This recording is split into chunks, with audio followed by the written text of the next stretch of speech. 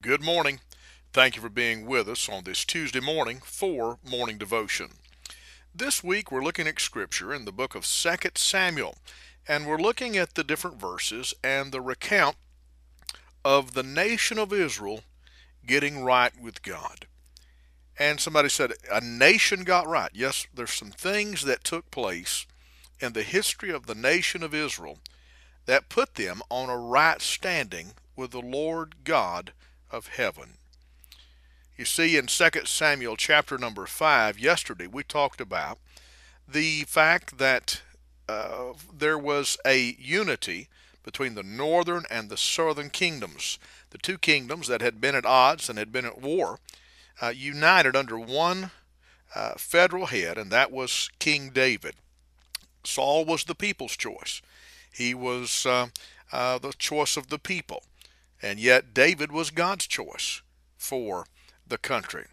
And just because the majority says one thing does not mean it's always right. They may have the most votes, but it does not mean that they're right.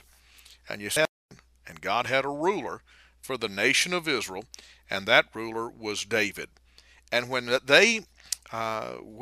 Saul was taken out by God from being the leader, and David was instituted in his place, then the nation of Israel gained a right recognition for God's plan. On today, we want to move up a chapter number 2 Samuel, chapter number 6. Yesterday, chapter 5. Today, chapter 6. And our key verse is found in verse 13. And the Bible says, "And it was so that when they bear the ark of the Lord, when they that bear the ark of the Lord had gone 6 paces, he sacrificed oxen and fatlings." Well, let's see if we can get a little background of what's going on here. Under Saul, and under the the priest, there had the ark of the covenant had been lost, and so it had been taken away. It had been lost, and it had been in the company or the captivity of the Philistines. Well, the Philistines made a new cart, and they sent the ark home by way of the new cart and two milch kine, or milk cows, the Bible says. Well, when David began to bring the ark of the covenant home the rest of the journey into Jerusalem, what did he do but the very same thing? He built a new cart, and he put the ark on the cart and began to move it. There's not but one problem with that. The ark was never designed to be transported on an ox cart. Rather, it was designed to be transported by golden rings that were on the sides of it through staves or long poles, and it was to be borne on the backs of the priest. And that was the only way that it was to be moved. And you say, but preacher, the Philistines got by with it. The Philistines moved it that way. Well, how many times have our kids run up to us and said, but mama, but daddy, the neighbor's kids do so and so? And our answer is, hey, you're not the neighbor's kids. They're not your mom and daddy. I'm your mama, I'm your daddy, and I'm telling you this is the way we do it. Well, can I say the same thing is true?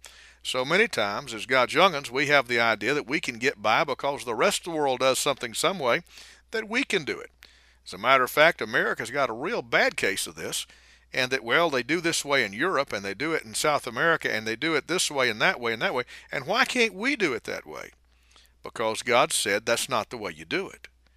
So the Bible says that when the poor fella that was with the ark, when it tipped, he tried to grab it, and the Bible says Uzzah died before the Lord for grabbing the ark. He was trying to keep it from turning over. Point being is, it would have never turned over had it been transported the right way. So David, when he searched the Word of God, figures out what he did wrong, he develops a right respect for God's presence.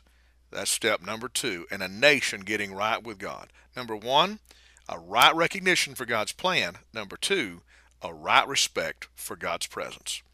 Father, in the name of the Lord Jesus Christ, help us to have a right respect for the things of God and for the presence of God as a nation. In Christ's name, amen.